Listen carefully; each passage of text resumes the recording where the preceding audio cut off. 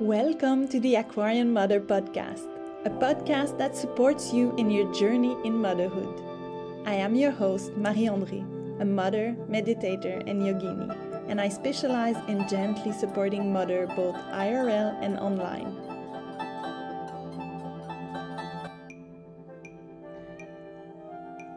Welcome back. This is the third episode. Today I am going to share with you the third part of my motherhood journey. I'm going to talk to you about my birth experience. I think it's important to share my birth story with you. Yet I have been a little bit... When I was pregnant, I made a point of honor to only... It was not honor, but a point of sanity to only listen to very positive, empowering birth stories that where everything ended up being so empowering for the birthing mothers, and it was only physiological birth, home births. Often I listen also to free birth stories and wild pregnancy, so this was very important for me. So spoiler alert, if you are in this case, if you are pregnant at the moment and planning either physiological birth or home birth, or even if you're planning to have some medically assisted birth and you want to stay in a very, very positive and empowering mood, maybe you want to skip this episode. Yes, so it's not necessarily a trigger warning, but I was giving some clues last time, and I posted my Instagram page a few days ago that I never witnessed a birth, even though I'm a mother. I wanted to share the birth story in any case because I believe parts of it are very empowering to me, and of course parts of it I am grieving at the moment. But yeah, let's get into it.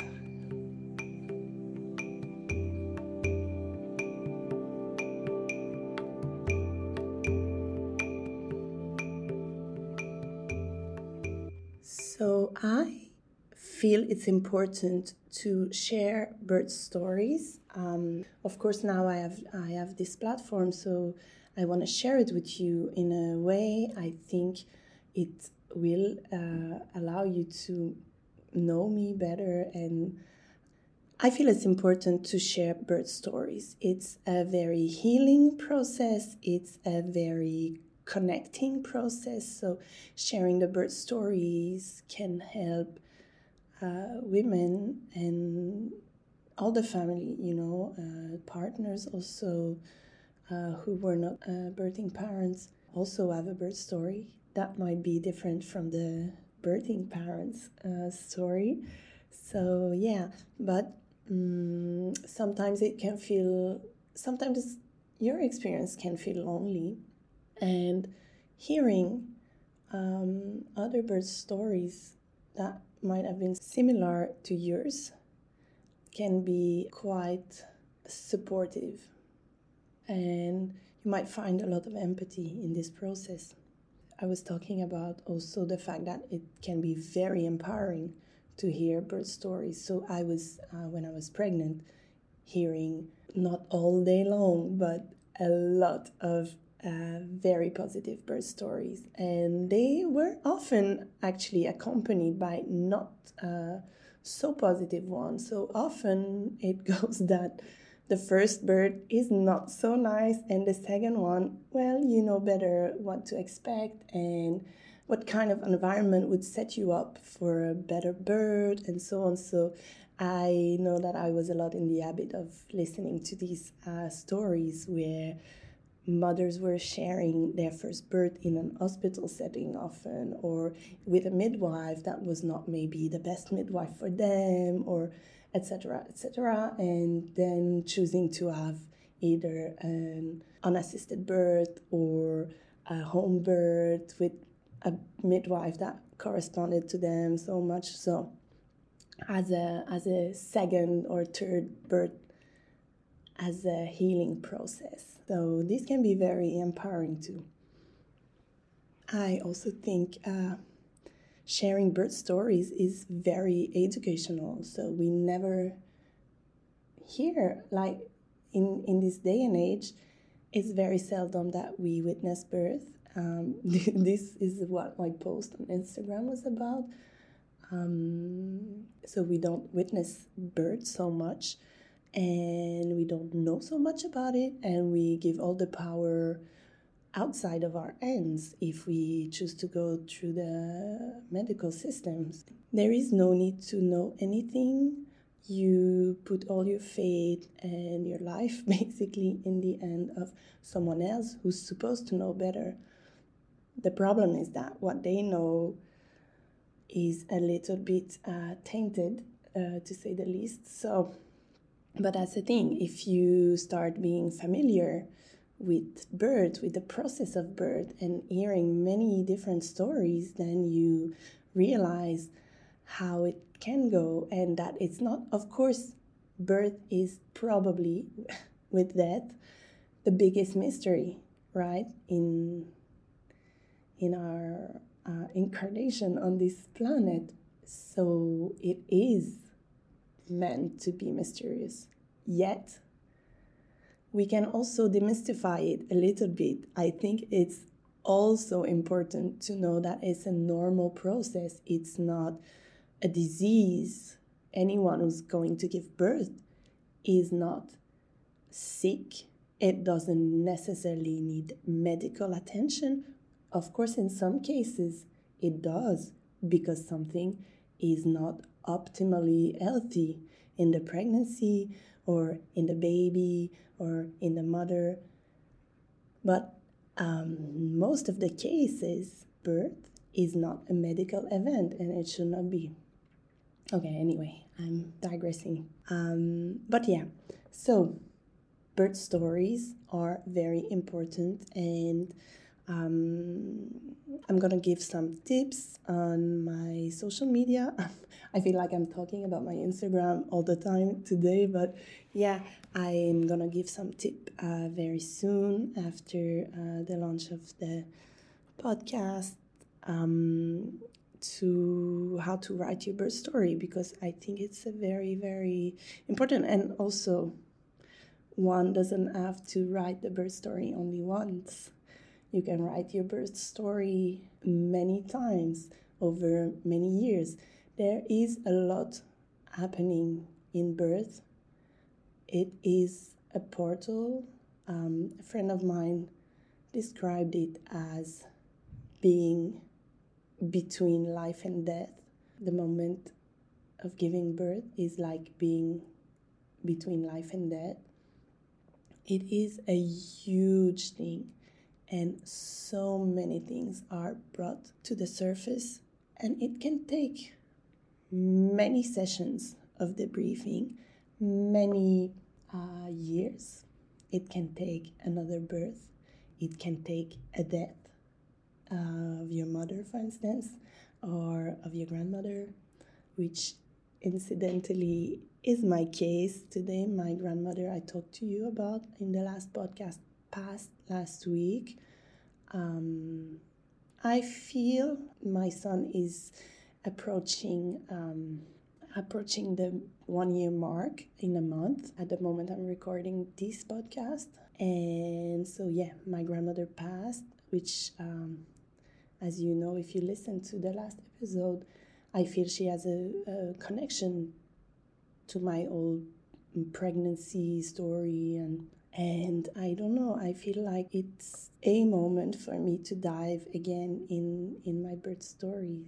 So I'm gonna go on with it, and let's see how it's gonna go. I have no idea. I'm just going freestyle here. I'm very curious to see what's gonna come up.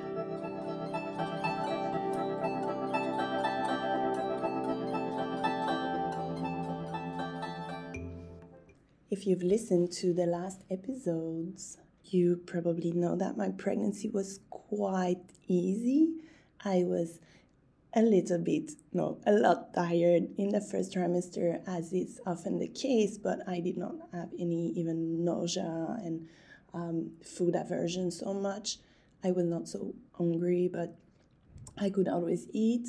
And then everything went well. The second trimester was a bliss. And third trimester, in the end, I started to have a little, those little pain. But all in all, everything was quite well. And I was telling you that we were planning this home birth, which is not a thing here in Finland. It's a little bit complicated. So I was still followed within the public system. So towards the end of pregnancy, there's a lot of visits, and you go, you check iron level, you check protein level in the urine, you check sugar levels, and so on, so on. They screen for different things. So this nurse I had told me I was the only patient she had doing a home birth in her whole career. So I think it might have been a little bit stressful for her. And so even if it's not a home birth, I know it's really not unusual to talk about what are you gonna do if you pass the 40 weeks mark. My nurse in the public system started asking me, did you talk to your midwife? What are you gonna do if you pass the due date? And I had talked to my midwife a little bit, but I could never have a clear answer, which is one thing I wish I would have had, but I did not realize how important it was for me, so I did not voice it better to her. But she was always, oh, no worries, because she, like me, don't believe so much in due date, which, let's talk about it for a second. It's an estimated due date. And what happened to me is something that happens, I know, to a lot of people. When I went to my first scan, they changed my estimated due date. So they did not use the date that you can estimate from the last period, but they use the date they estimate with the measurements of the baby. And it gave me 1 week less than with the date with the last menstruations.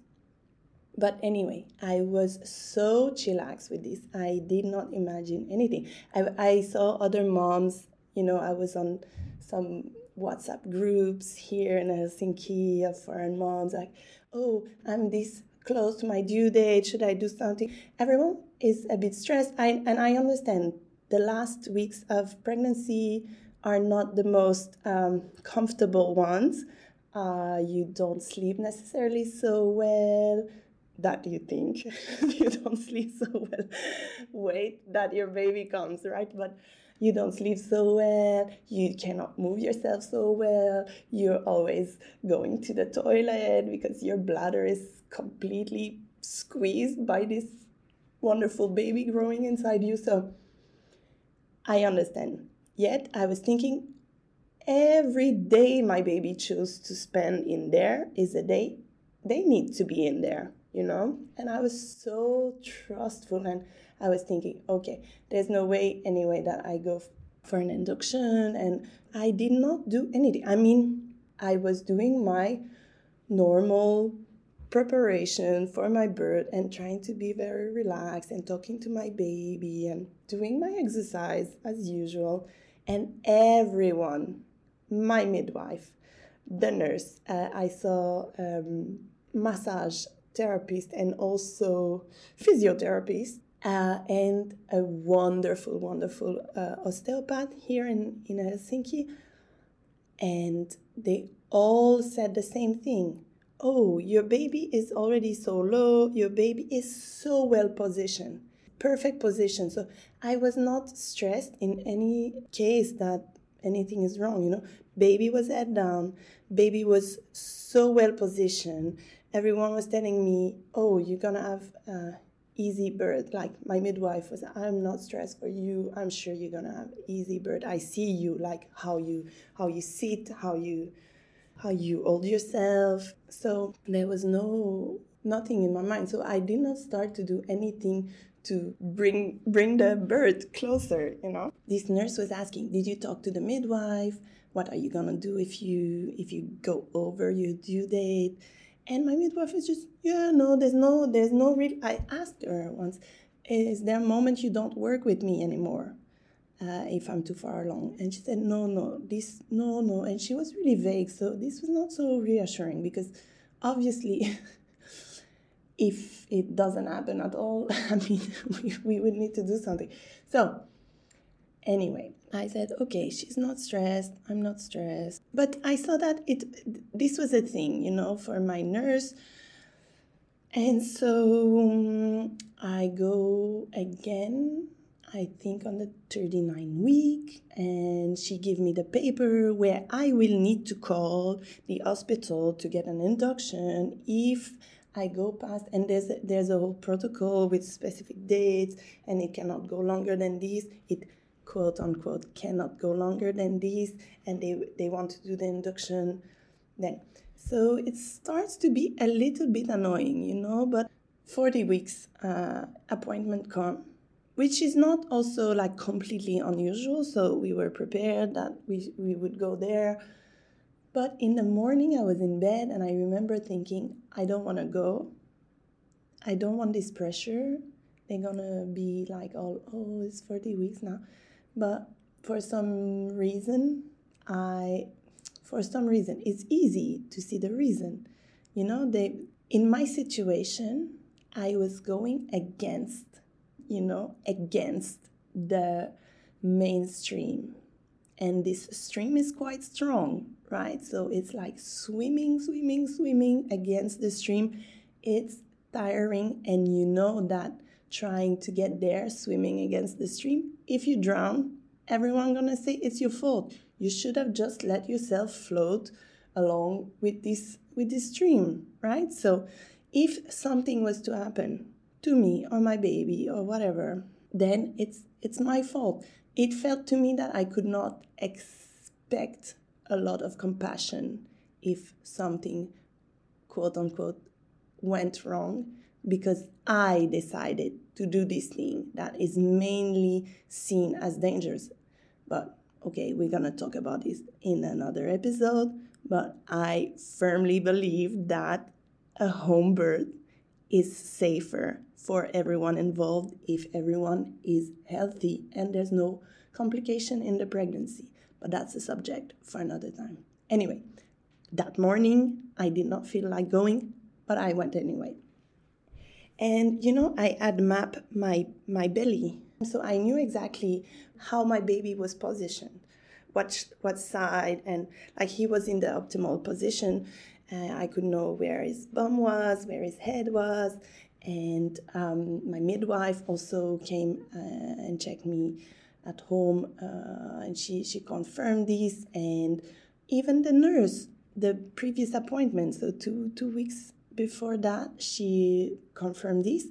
But at this appointment, on the 40 weeks marks, I think she was a bit stressed, and like she wanted to be hyper aware, that if something is wrong, we really need to be, because she's having a home birth, so we need to be extra thorough. And I think this made her not thorough, but she started to try to pick the baby's heartbeat. But it was on the wrong side, and I don't know why I did not say anything. But she was picking my sound, and it was very, very slow, right? Because baby's heartbeat is super fast, like, and a grown-up adult pregnant lady that I am is much, much slower. And it was the wrong heartbeat. I knew it was not the baby, but she picked this one, and then she was like, okay, stand up because I'm gonna be able to catch the heartbeat better. And I stood up, And she was starting to be a bit panicky. And like I felt like my blood drained from me. And for some reason, I did not stay in my knowing that this is not my baby's heartbeat. And I started to be also a bit panicky. And she said, this is very, very low. Started crying. And because I was also panicking, she did not try to pick the heartbeat again. She did not try the other side, where she would have got my baby's heartbeat. And I could not shake this. Like, I got so scared that something was happening to my baby. And my partner also got scared, and we were crying. She said, you need to go to the emergency room right now. So we hopped in a taxi, and we were crying in the taxi. And I was thinking, okay, I don't care about this home birth. I don't care about this no induction. I don't care anything. I just care that my baby is okay. And we went to the hospital. The midwife there just picked the right heartbeat.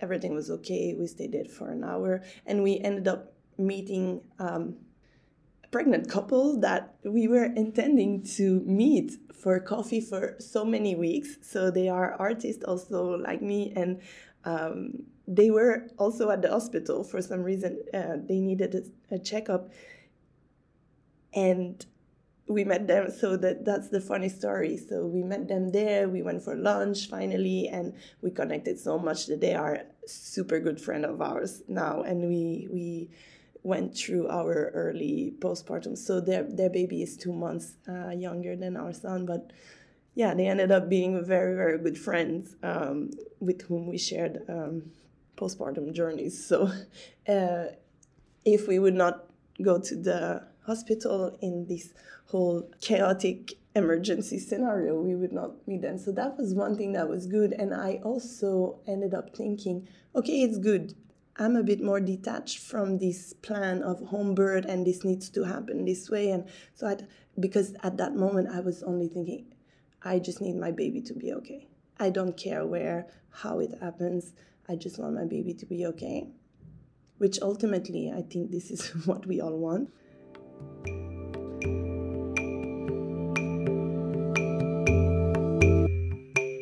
So in my mind, I was seeing the silver lining, I was seeing, oh, this is a good thing. It made me just like focus on the real thing. And the problem with this was that I started to feel a lot of pressure from the public system that I should go for an induction.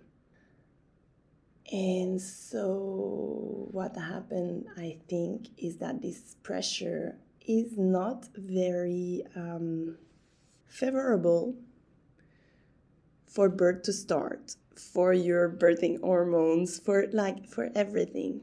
Stress is the thing that is not so good. But in any case, I was still, when we came back from the hospital, I thought, okay, I'm still not stressed. Like my knowledge of birth and of physiological birth, I was like, it's normal. It's my first baby.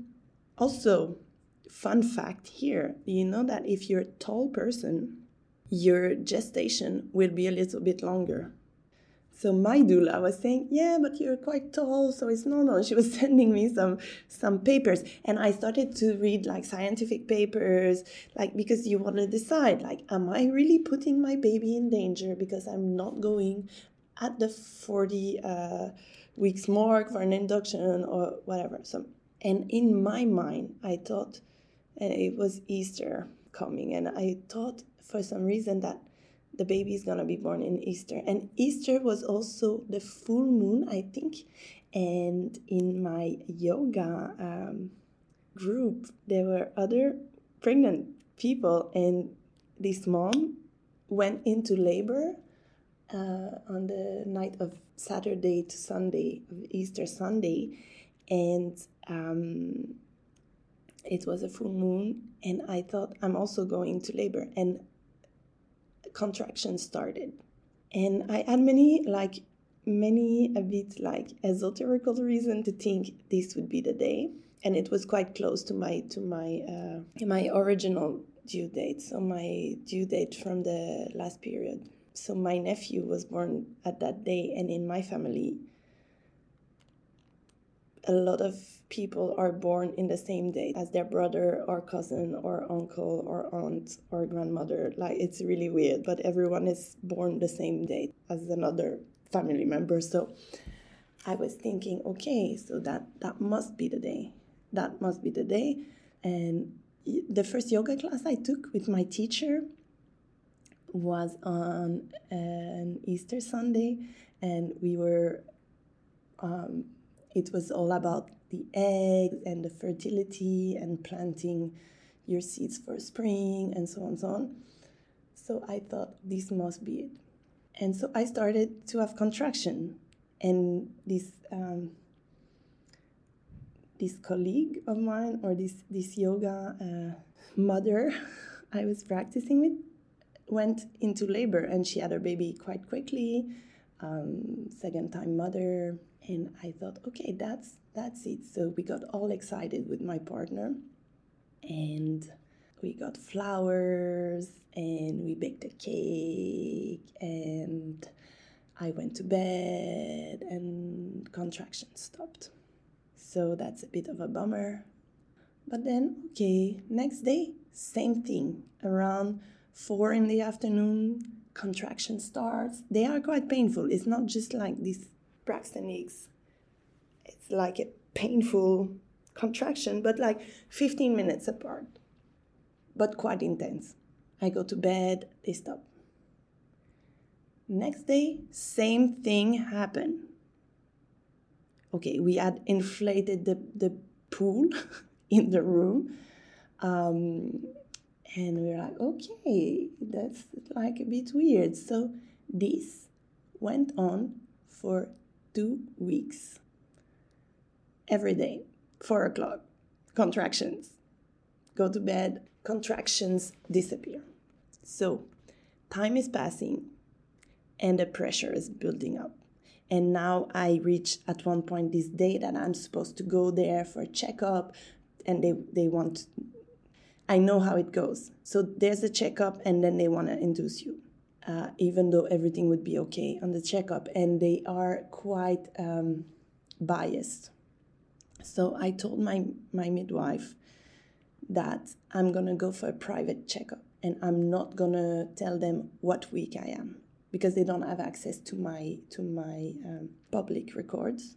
And before I do that, I call the public system, and I talk to the nurse, and I say, I'm not going to go. I'm going to follow your protocols and your dates, but I'm going to follow it with my estimated due date from my last period, and not the one from the scan. This was our decision we made with my partner, and I was asking my midwife, and my midwife was saying, you have to decide, where's the limit for you? And I said, okay, let's do as they say. So it's 42 plus 1, the limit here in Finland. They don't want to go past this. And I told them, I'm going to go when it's 42 plus 1, but according to my due date from my last period. Wait a second, you need to talk to the doctor. So I wait on the phone like for 30 minutes. Doctor comes to the phone. You cannot do that. This is so dangerous. This is irresponsible. At least come for the checkup. And if you are willing to take the chance and risk this after the checkup, then okay, but come for the checkup. I said, the way you're talking to me right now, I see how biased you are. Like, the risk.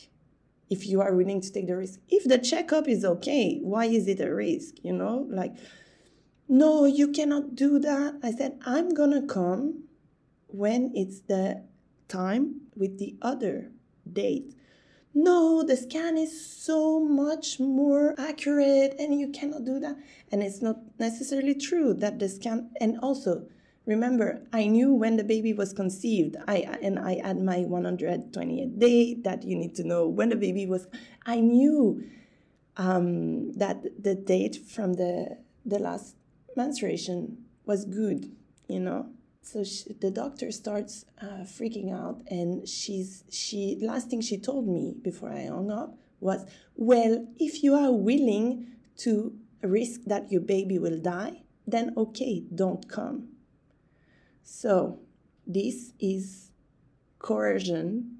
Anytime a medical professional threatens death is very bad, and it's coercion, and this happens a lot with pregnant people, and this is obstetrical violence, and this is harassment. And she started to call us after that, so I'm gonna get into this in a few, but I was quite shaken after this phone call, but I was also quite sure that I don't want to go there.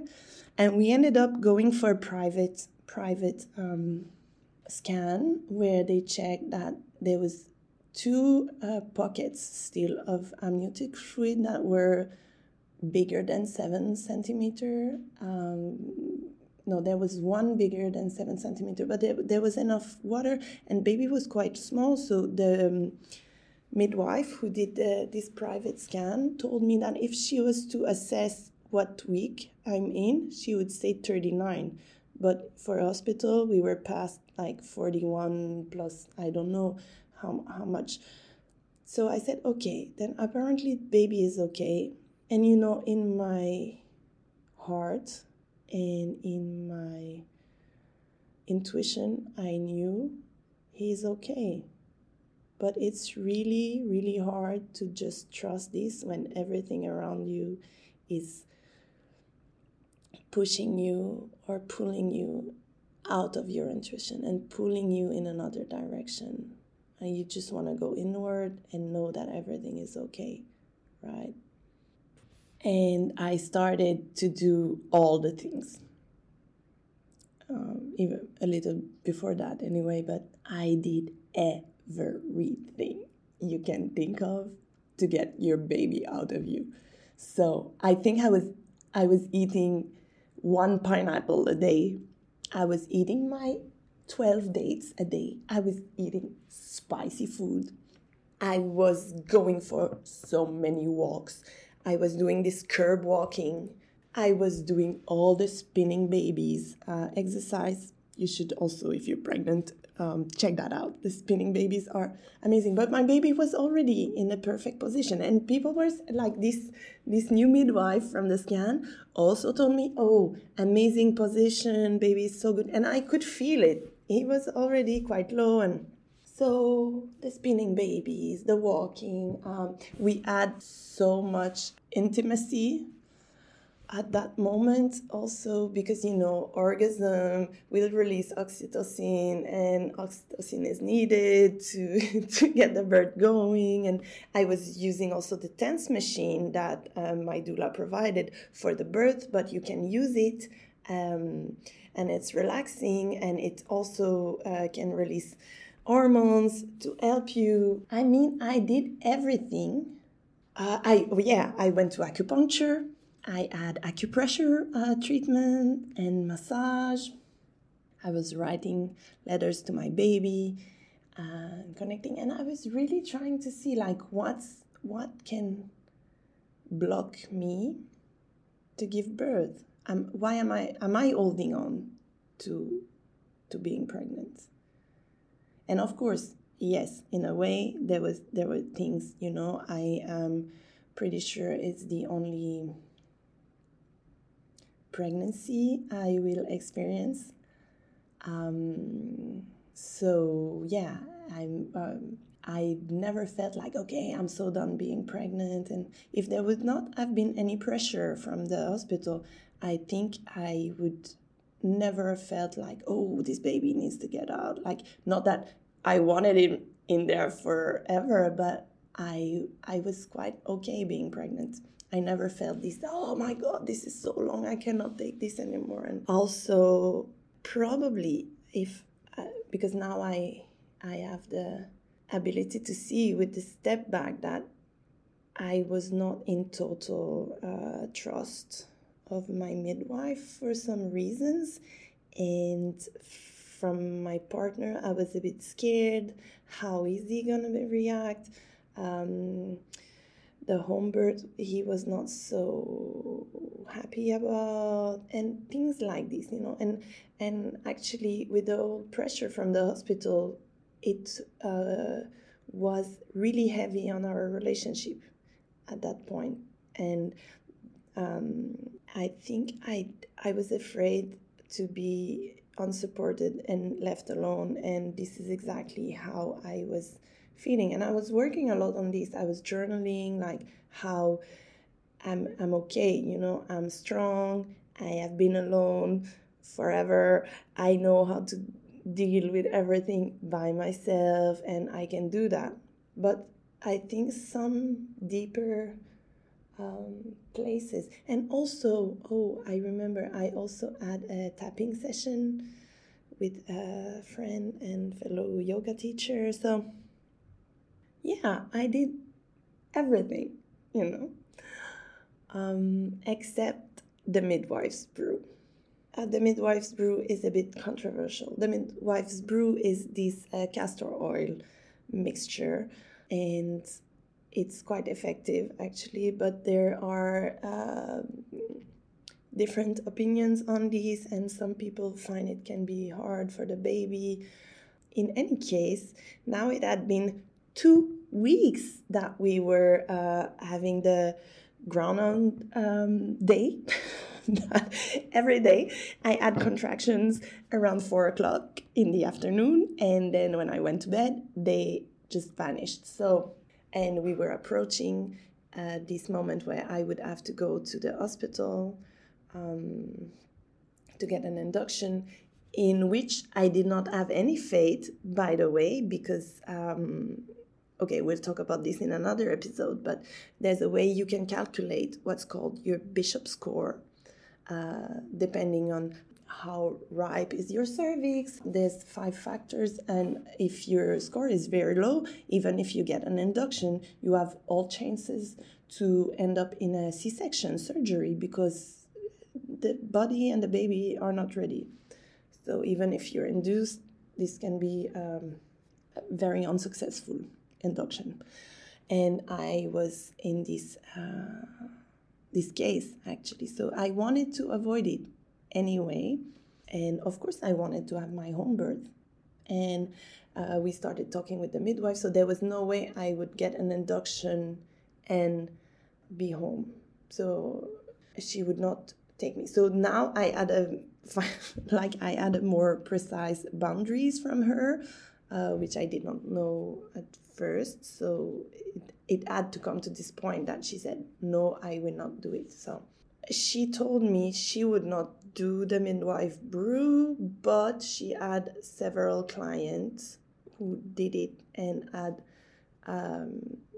successful birth right after. So I had to decide if I want to do it or not. And I decided to do it.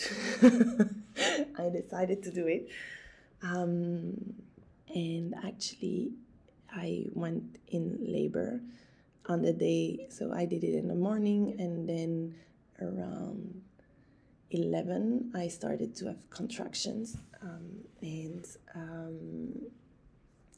labor started then, and it did not vanish.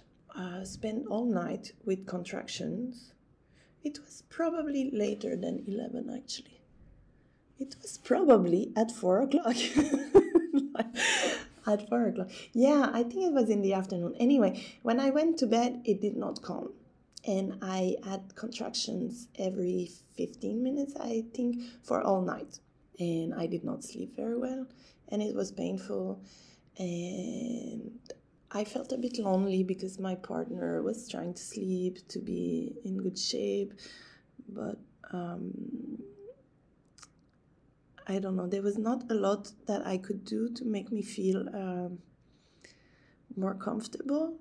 And I was trying to sleep, so I was half sleeping, half in pain, half worried that it would go away also. But then I woke up in the morning, I still had the contraction, so I called my doula. She came in the morning, and we tried a lot of so the contractions started to be quite annoying. They were quite painful, and everything I had planned for pain management was failing me. So I had the TENS machine, and when I was using it, I felt worse. I was like, oh my God, this is making my pain worse. Or I was listening to hypnobirthing tracks, and I was like, oh, I cannot hear this voice is hurting me. If my partner would touch me, I was, oh, don't touch me, it hurts more. We tried the Rebozo also. We had practiced a lot of things with the Rebozo. With the doula, and my partner was, oh, don't touch me. So I was obsessed by when am I gonna get in the 5 minutes between the contractions so I can go to the pool. That was my goal. Okay, at one point, it's gonna be 5 minutes between contraction, and I will go to the pool. So the midwife came also to check on me, and we had lunch all together. I could not eat so much. I was a bit like, but I ate a bit, and I was thinking, okay, I need to eat, and I need to keep my strength, because I'm getting into this incredible physical experience. So the midwife went after lunch. The doula also went after lunch, and I remember it was snowing outside. So now we are the 3rd of May, and welcome in Finland. It was snowing outside. The doula went, and at one point, and I'm still in pain, so maybe every 12 minutes, 10 minutes, and still thinking, at one point I will be 5 minutes apart, and I will go to this pool, and it will be great. And at one point, my partner is clearly overwhelmed, and he says, I need to go for a walk. I'm going for a walk. And I feel incredibly abandoned. And I call the doula, can you come back? I'm alone. And she comes back, and she stayed. And now contraction never slowed down. They were just getting a bit more intense. And she comes back, and he comes back at one point. But I never know why he left. I learned months later that he went because the hospital, this doctor called him. So we a few days, even maybe a week after I had the conversation with her, she called and she said, if you don't come to hospital, why didn't you come? If you don't come, your baby will die. And so he was freaking out, but he did not want to tell me, and he did not want to stay in the room to save me from this energy. But for me, it was maybe even worse, because I felt, oh my God, why is he leaving me like this? So anyway, then he was there. Then things are less clear at this point. I think I got to go in the pool around 10 o'clock at night, I think. And I had my playlist, and there was a lot of binaural beats and a bit of mantra, and I had my playlist. And this was somehow how I semi-track time, because I did not really want to track time. But when I entered in the pool, contraction did not go easier. They were not less painful. They were not slower. Nothing slowed down, because sometimes you enter the pool and the whole labor kind of slows down a lot, but from an outside perspective, I think it looked like it, because as soon as I could go in the water is my element, okay? I'm almost all my chart is in pieces. Pieces rising, pieces with Venus in pieces. Like everything is in pieces in my chart. It's a very weird chart, like all in a little corner. Water is my element. So when I got in the pool, I could meditate. And I felt like I was holding this state, this meditative state. And I was holding it like, it's weird, huh? Because usually when you meditate, you try to let go. But I was holding my meditative state so well.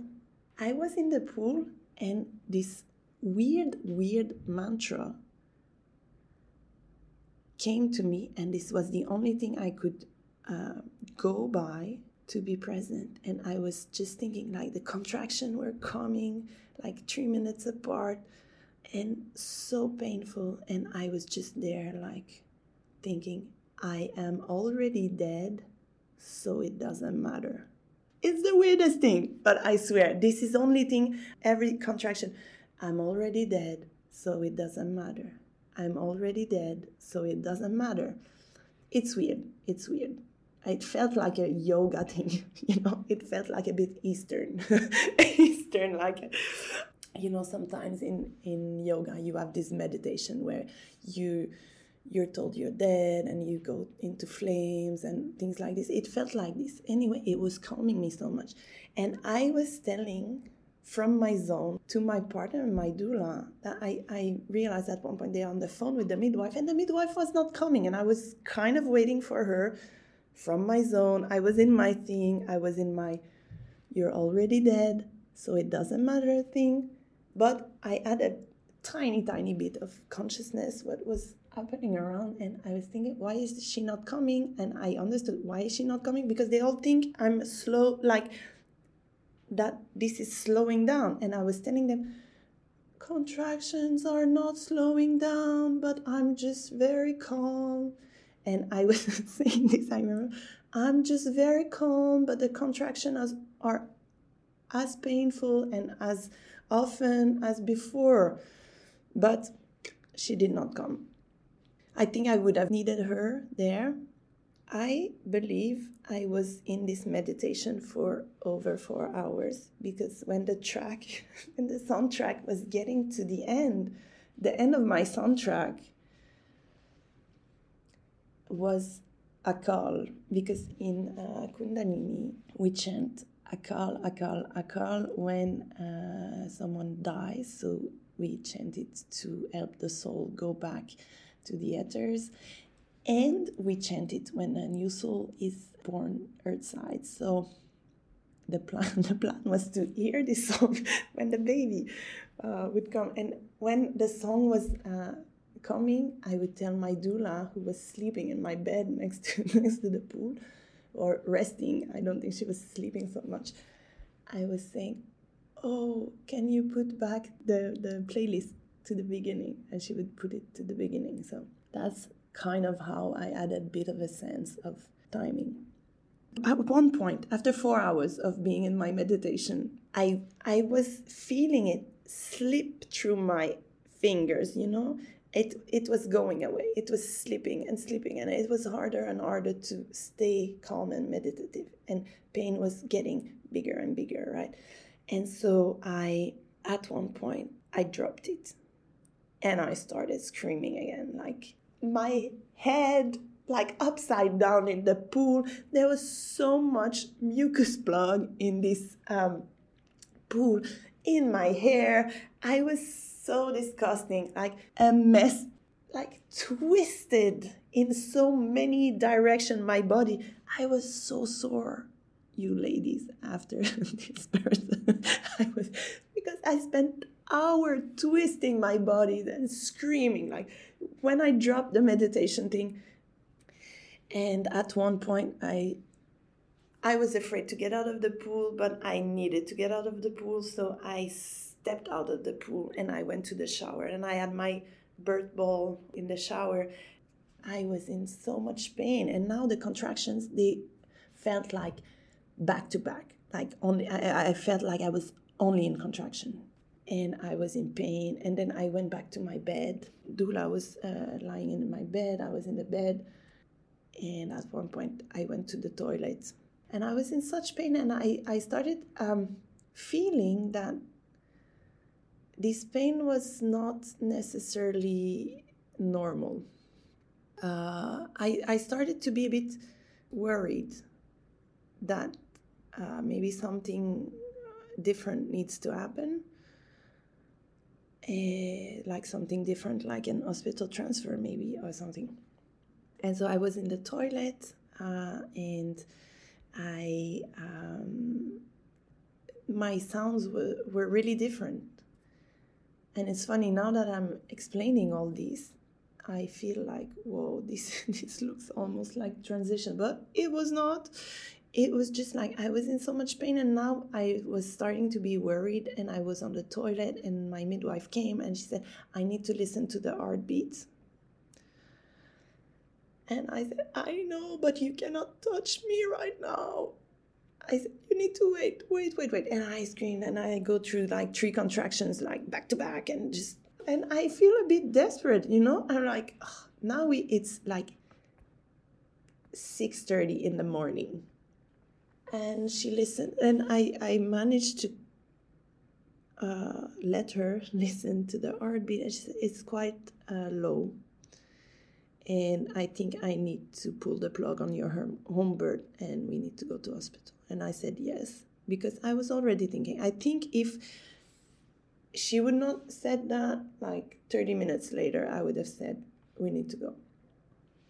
So I think this is it. I did not mean to talk so long about this. I thought like 1 hour for the one episode for the birth story, but let's continue this birth story next episode, because the whole plan shifted, and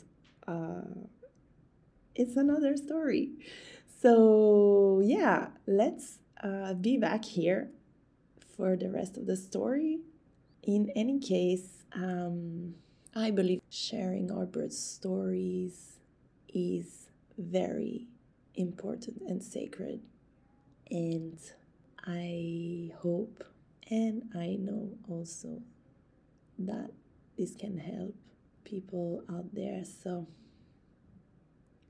I am very grateful that you've been listening to this story, and I hope you want to know the rest, and I will meet you back here for our next episode. You've been listening to the Aquarian Mother podcast. Thank you for being with us. If you enjoyed the episode, please rate and review, and don't forget to follow us so you don't miss out. See you next time.